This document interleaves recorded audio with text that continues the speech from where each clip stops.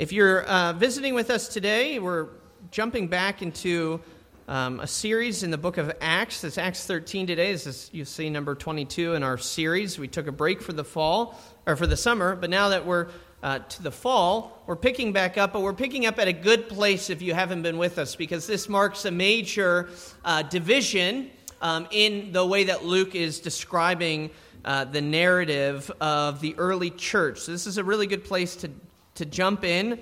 Acts 13 marks a decisive change, not only in the book of Acts, but in the overall redemptive historical plans of God. And we'll see how that's the case in just a minute. But first, let's give our attention to the reading of God's Word, beginning in verse 1 of that chapter through verse 12. Now there were in the church at Antioch prophets and teachers: Barnabas, Simeon, who was called Niger, Lucius of Cyrene, Manaen, a lifelong friend of Herod the Tetrarch, and Saul. While they were worshiping the Lord and fasting, the Holy Spirit said, "Set apart for me Barnabas and Saul for the work to which I have called them." Then after fasting and praying, they laid their hands on them and sent them off. So, being sent out by the Holy Spirit, they went down to Seleucia, and from there they sailed to Cyprus. When they arrived at Salamis, they proclaimed the word of God in the synagogue of the Jews, and they had John to assist them. When they had gone through the whole island as far as Paphos, they came upon a certain magician, a Jewish false prophet named Bar-Jesus. He was with the proconsul Sergius Paulus, a man of intelligence, who summoned Barnabas and Saul and sought to hear the word of God. But Elymas, the magician, for that is the meaning of his name, opposed them, seeking to turn the proconsul away from the faith. But Saul, who is also called Paul, filled with the Holy Spirit, looked intently at him and said, "You son of the devil, you enemy of all righteousness, full of all deceit and villainy, will you not stop making crooked the straight paths of the Lord? And now, behold, the hand of the Lord is upon you, and you will be blind and unable to see the sun for a time." Immediately mist and darkness fell upon him, and he went about seeking people to lead him by the hand. Then the proconsul believed when he saw what had occurred, for he was astonished at the teaching of the Lord. The grass withers, the flower fades. This is the word of our God, and it endures forever. So as I mentioned, this is a decisive turning point in the narrative that we find in Acts, and a decisive turning point in God's redemptive historical plan.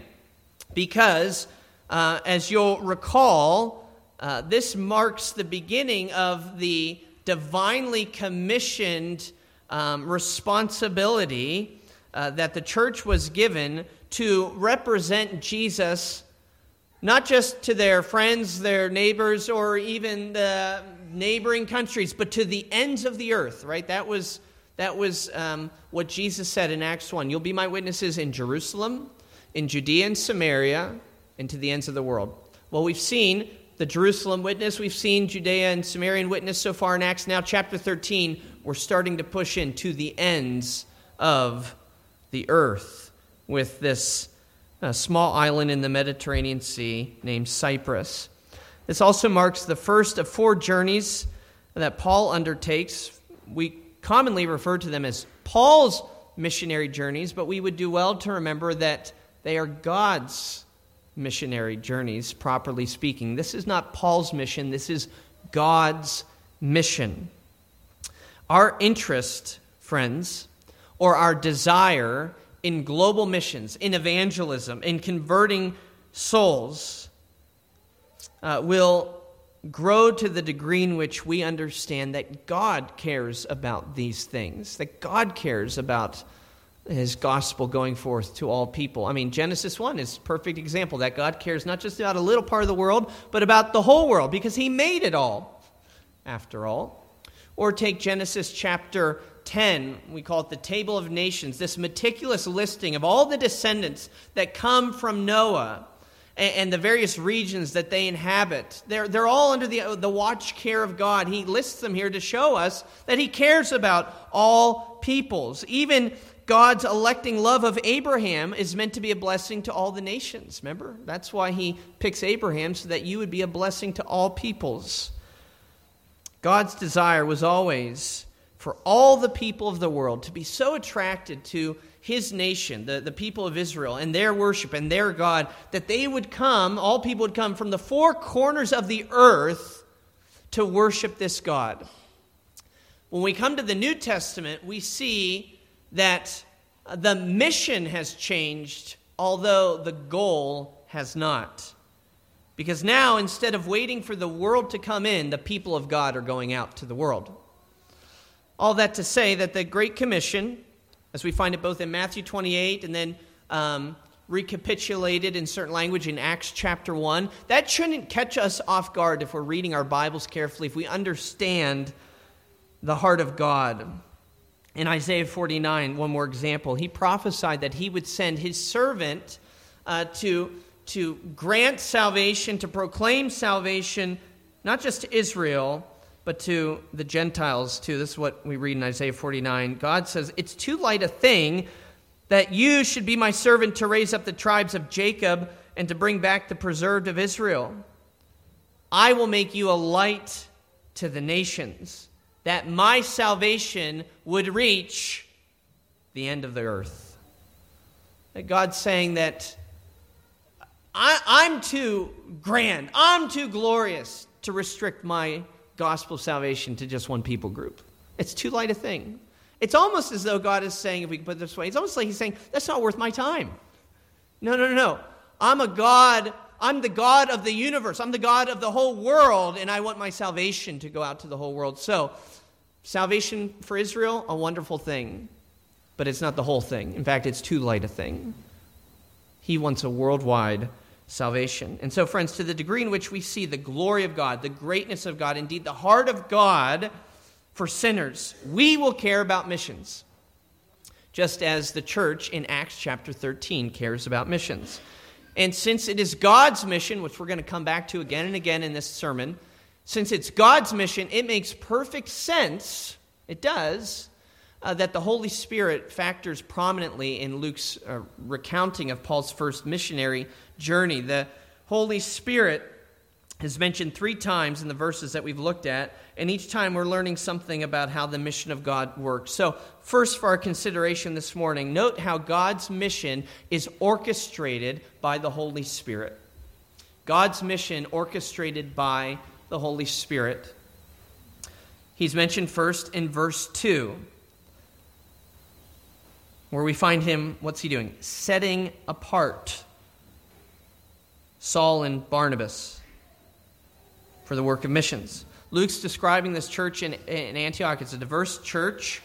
The band of prophets and teachers in Antioch represents a small microcosm of this global salvation that God is after. So we look at some of these names there in verse 1. Barnabas is from Cyprus. Paul's from Tarsus, or Saul's from Tarsus. Simeon is likely a black African. Lucius from modern-day Libya, an Arabian area, or an Arab area. Manaen was a Roman, a friend of the enemy, Herod, and yet he'd become a friend of God. And so the different backgrounds here remind us of the different and diverse gifts that every member of the church is given and has.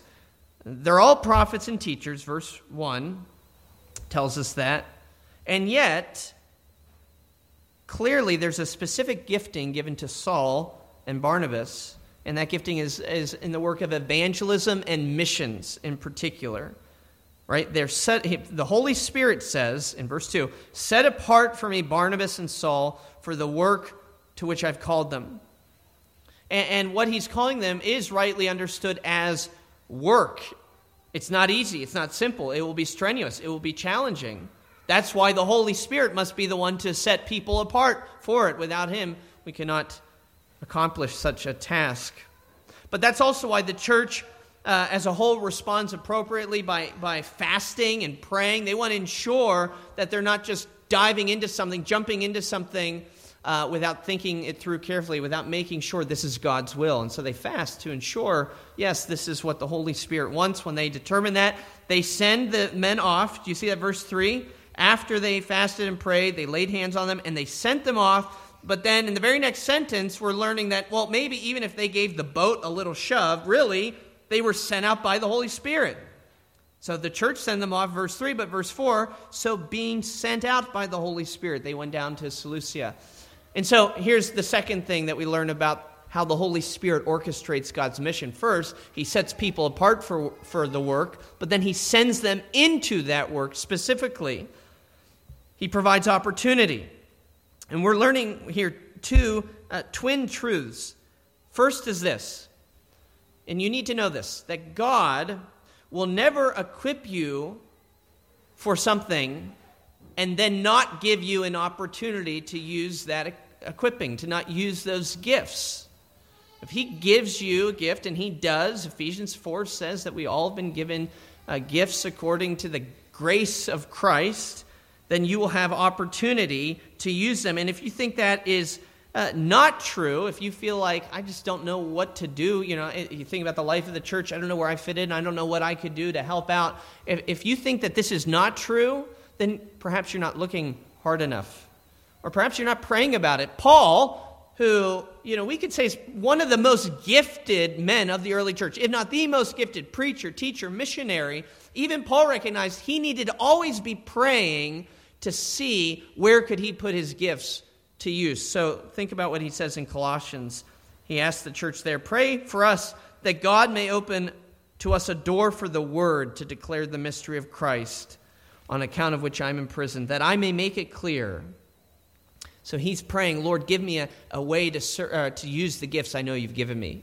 And so if you feel like you don't have anywhere to serve, maybe you need to take that prayer and adapt it for your own situation. Lord, open up a door for me to use the gifting that I know, because your word tells me, I know you've given me. That's the first of these twin truths, that if God equips us, he'll give us an opportunity. But the second truth is almost even more reassuring, that God never sends us without equipping us.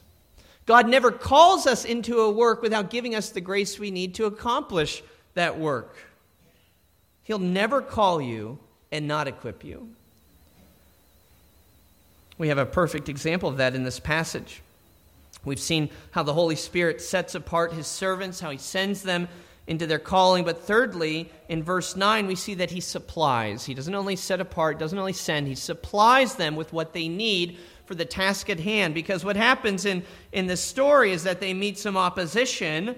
Before the mission even gets off the ground, there's this threat. But verse 9 tells us that Paul handles that threat, what does it say? Filled with the Holy Spirit. The Holy Spirit. Take comfort, friends, that we do not face threats to our faith on our own. Ever. Ever. The Holy Spirit supplies us with what we need to get by. Jesus promised that. Paul is experiencing that promise fulfilled. Now, this is what Jesus said to his disciples. Remember in Luke 21, he says to his disciples, they're going to want to lay hands on you, persecute you, delivering you up to synagogues and prisons, and you'll be brought before kings and governors for my name's sake. Verse 13 of Luke 21, this will be your opportunity to bear witness. Settle it therefore in your minds not to meditate beforehand how to answer, for I will give you a mouth and wisdom, which none of your adversaries will be able to withstand or contradict. Friends, whatever God calls us to, he equips us for. So relax. Take a deep breath. It's not all on you. There's not all this pressure on you. Must we obey God's commission and be witnesses? Absolutely. But the success of the church is not hang in the balance based on our performance or our skill. Praise God for that. That would effectively make it our mission if that was true. But as we've said, it's not our mission. It's God's mission. And it's orchestrated every step by his Spirit. And so that means if he calls us to face opposition, he will supply us with what we need, not only to bear that opposition, but even to overcome it. But there will be opposition. This passage teaches us that God's mission is orchestrated by His Spirit. That tells us, though, that means that it's still, though, opposed by the devil. Even if it's orchestrated by His Spirit, it does not negate the fact that it's opposed by the devil. So we consider now God's mission opposed by the devil. And Paul and Barnabas learned this right away. It's like they're barely off the boat. They're doing this successful preaching tour. Things seem to be going well when they face a serious opposition. And we shouldn't be surprised that the journey has just begun and a threat has already occurred. We shouldn't be surprised because guess what? Unlike you and me, the devil is not lazy. He's not lazy. Evil is never caught flat-footed. He's always prowling around seeking someone to devour. Well, Paul and Barnabas, they also have John, that's John Mark with them. They've been having this successful preaching tour that lands them in the kind of capital of Cyprus, where a well-respected and prominent pagan official named Sergius Paulus, he's interested in their message. Now, he is called the proconsul. That's an official title, an official position from the Roman Empire, someone who is sent by the empire to oversee a district or a particular province. So he is essentially the governor of this island, Cyprus. And when he hears of the stir that is taking place in his land on account of these two missionaries who've shown up and are teaching and preaching in ways that people have never heard before, notice how he reacts. He doesn't say, well, bring them to me, I want to kill them. He doesn't say, silence them. He doesn't say, well, show me your permit. No, he says, come and preach for me. Wow, what an amazing opportunity to influence a man who could influence the entire region. But there's a problem. One of the proconsul's advisors opposed Paul and Barnabas. Now that man's name is Bar-Jesus, or he has two names actually. Elymas is the other name, which means magician. But Bar-Jesus, Bar is Hebrew for son. And that's why Barnabas is the son of encouragement. That's why bar mitzvah is the time when a Jewish boy matures and he can be called a son of God's law. He understands the Torah. Bar Jesus means, well, the son of, we could say, the son of God's salvation. Jesus, Yeshua, God saves. He is the son of the God of salvation. It's a very Jewish name. But this man's hardly Jewish, right? He's a magician. Which is, as I said, what Elymas means. But God strictly forbid the use of the dark arts and sorcery and the like, divination. Hence, he's rightly called a false prophet, a pseudo-prophetes in the Greek, which really means that he's a fraud. Not so much that he's prophesying false things, although that's certainly true, but the idea here is that he's not properly sanctioned. He hasn't been called by God to fulfill this role, this office of prophet. He's not qualified. If he was, he would not have opposed God's mission. But he does. Why does he do it? The New Testament commentator, F.F. Bruce, concludes that it was likely for self-preservation. He says, quote, no doubt he suspected that if the proconsul paid too much attention to this new faith, his own services as a court magician would probably become superfluous. So he didn't want to lose his spot at the cool table on the entourage. So he opposes them. Luke tells us in verse 8 that he was seeking to turn the proconsul away from the truth. You see, this is not passive. This is an active effort to turn somebody away from the gospel. The devil is not, indifferent to what you believe. He's actively working to turn you away from Christ and to get you to stumble along this crooked way. Verse 9. Paul says that Bar-Jesus will not stop making crooked the straight paths of the Lord. Does that kind of sound familiar to any of you? He's kind of echoing Isaiah, what Isaiah said of John the Baptist's ministry, right? That he's the one who comes and would cry, prepare the way of the Lord and make his paths straight. That's a true prophet, one who straightens out paths, makes the way to God clear. A false prophet makes the path crooked. And so for these reasons. Far from proving himself to be a spokesman for God, Bar-Jesus has actually aligned himself with the great adversary, the devil. And that's why Paul says there in verse 10, you son of a devil, you son of the devil. You get the irony here, right? His name is Bar-Jesus, son of the God of salvation. And Paul's saying, no. The way you're acting, you are actually more like the son of the devil. That's the irony. That's the bit of play on words, but do you get the point? Now, this is really important to understand. Do you understand the point that Paul is making for us even today? It does not matter what you call yourself, and it does not matter what others call you. What matters is what God calls you. You cannot declare yourself to be a child of God. You can't. By nature, we are children of the devil. And we can't be the ones to change that. We can't make ourselves an inheritor of God's salvation. And there are millions of people lost in the world who have bought into this lie that we can come to God on our own terms. And the attitude goes something like this. I can live this lifestyle, or I can believe these things, or I can act in these ways, and I can still claim that God will love me, and that God is for me, and I am His. And we say, why? Well, on what basis? Because that lifestyle and those things you believe and the way in which you're acting does not comport with what we see in the Scripture. So on what basis do you say that God is for you? Well, the reason that they say that is because they just couldn't bear it any other way. Right? There are many people who can't bear the thought of, on the one hand, not being able to live the life that they want to live, but also they can't bear the thought, on the other hand, having to admit that God is against them. And so just kind of like they do some sort of sorcery, maybe like the kind Bar-Jesus would do. They just say, hey, just like that, I'm going to reconcile the two. I'm just going to believe. I'm just going to say, and you can't say otherwise, that God is for me, and I can live this way, and I can believe these things, and I can act in this way. They say, God loves me because I say He loves me. Well, that wouldn't make Him God, would it? See, if He had that kind of attitude that rejects God's word and His call upon our lives, and we say, no, we're calling the shots, that makes us gods. And you know whose aim it is to make us gods? The devil. So Paul is absolutely right. Bar-Jesus is more like the son of the devil than the son of the living God, because the devil opposes the mission of God.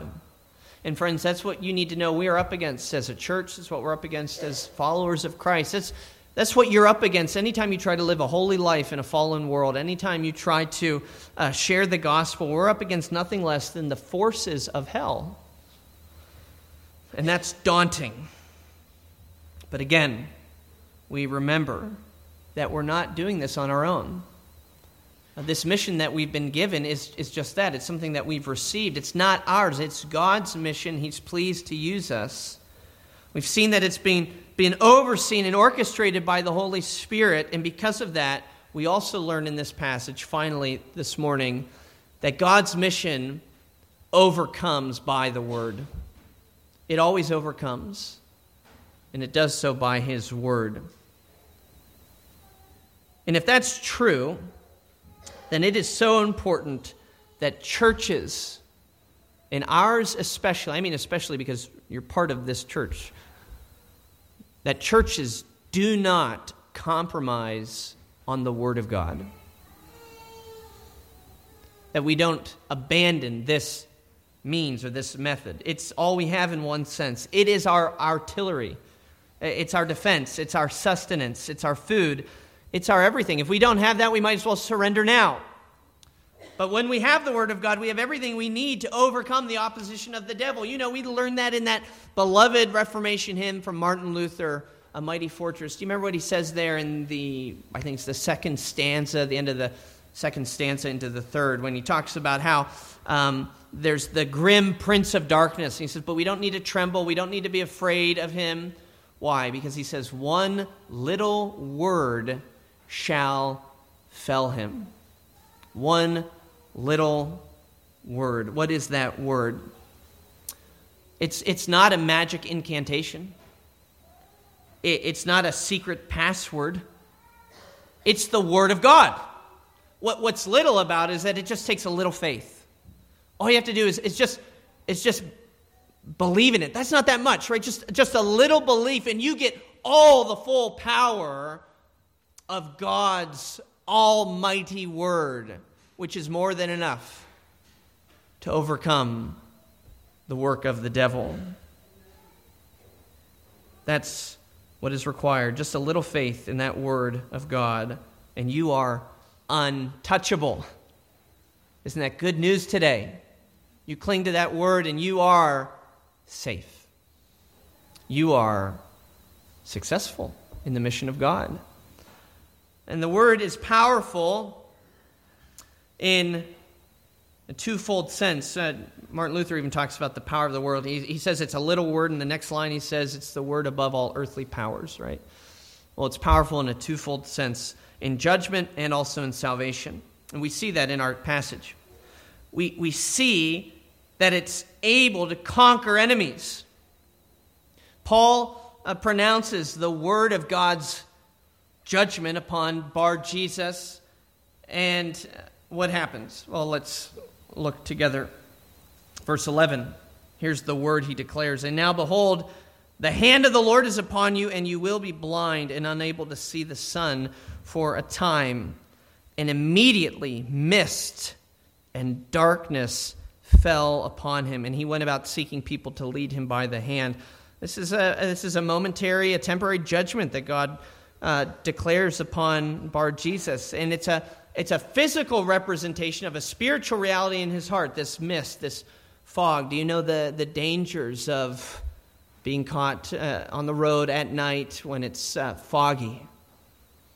This week, sometimes sermons come together more easily than others, and the struggle I was having with this sermon was giving you guys a good illustration. I like to do that for you, give you a break, a mental break, and I couldn't think of anything, honestly. But then this article came up on the New York Times. It was like advertised to me about the effects of fog in San Francisco. This like months-long study had been done. I thought, hey, mist, fog, that's it. I'm all in. So I clicked to read it, and it's like, you have read your 5 free articles for the year. Subscribe now. Well, it was only $4. So Carrie's just now finding out that I did subscribe to the New York Times because I thought I need an illustration, and this article will have it. So I paid the $4. Sorry, honey. And in a year, it will actually jump to 14, so we have to remember that. And I read this article, and it was like a 25-minute read. And there was nothing in there that I could use. So what I realized, though, it was like I was in the fog and in the mist and making stupid decisions at that moment, just like Bar-Jesus here, right? That's the idea of this mist, is that it's not just that you can't walk around, you can't find your way. It's that you will make decisions that end in your destruction. Stupid decisions, life-ending decisions. That's why in the Bible, oftentimes it speaks of the Holy Spirit as renewing our minds, of enlightening our eyes so that we can see the way forward. There's a word of judgment upon Bar-Jesus here, and he's blinded. But then we see in verse 12 that while Bar-Jesus is groping about, he can't see anything, the proconsul Sergius Paulus, his eyes are wide open. Verse 12, then the proconsul believed when he saw what happened. You see the difference? Bar-Jesus is blinded now.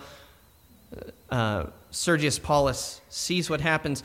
But notice, this is really important, that what has happened, his seeing this event, that's the occasion for his belief, but it's not the source of his belief, because how does the verse end? For he was astonished at the teaching of the Lord. It's the word. It comes back to that word above all earthly powers. That's what converts him. It's the word of God that saves this man. So a word of a judgment that conquers and a word of salvation that converts. And here, the most important man in Cyprus, he bows the knee to the King of Kings, of whom Paul and Barnabas have preached. What effect will God's word have on you today? Is God declaring judgment or salvation? You know, you don't need to wait to find out. If you bow like Sergius Paulus bows, and you can receive the blessings, the freedom of the gospel today, right now. My brothers and sisters, God has entrusted his church with such a massive mission. But it's one in which victory is not only possible, but it is inevitable, because we do have that word that is above all earthly powers. So how dare we abandon it as individuals or especially as a church? Programs don't win souls, as helpful as they might be. Social justice does not change hearts, important as it is. And waving flags outside the church that support the latest cultural fads or signal our virtue to the neighborhood is not going to convert a single person. Only the Word of God does. That's why Paul says in Romans, I am not ashamed of the gospel, for it is the power of God unto salvation for the Jew first, and also for the Greek, a Greek like Sergius Paulus. It's the power of God unto salvation for people like you and me even. And when you realize that it is the Word that has course corrected, has converted you from hell and brought you and promised you heaven, when you realize it's that word from Jesus we heard from John 6, I'll never cast you out. When he says, come to me, all who are weary and heavy laden. When we read in Romans 5 that even when we were enemies, Christ died for us. When we're told in John 3:16 that God so loved the world that he gave his son, so that if you believe in him, if you believe in his word and what he does, you will live forever. When you realize that's what's changed your life, then you are going to make sure that's what changes other people's lives and nothing else. No other distractions.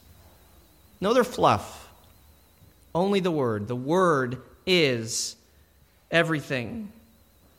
The Word that spoke this world into existence. God's Word which became flesh and dwelt amongst us. God's Word which promises in John 15:7, if my words abide in you, you ask whatever you wish and it will be done for you. You see, we have nothing without the Word. And once we have his Word, we have everything we need.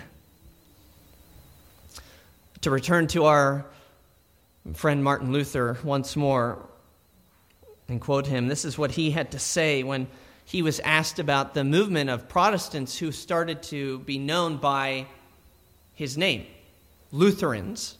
People asked, what do you think of this? And this is what he had to say. What is Luther? The teaching is not mine, nor was I crucified for anyone. How did I, poor stinking bag of maggots that I am, come to the point where people call the children of Christ by my evil name?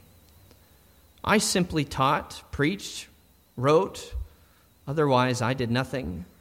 And while I slept and drank Wittenberg beer with my friends Philip and Amsdorf, the word so greatly weakened the papacy that no prince or emperor ever inflicted such losses upon it.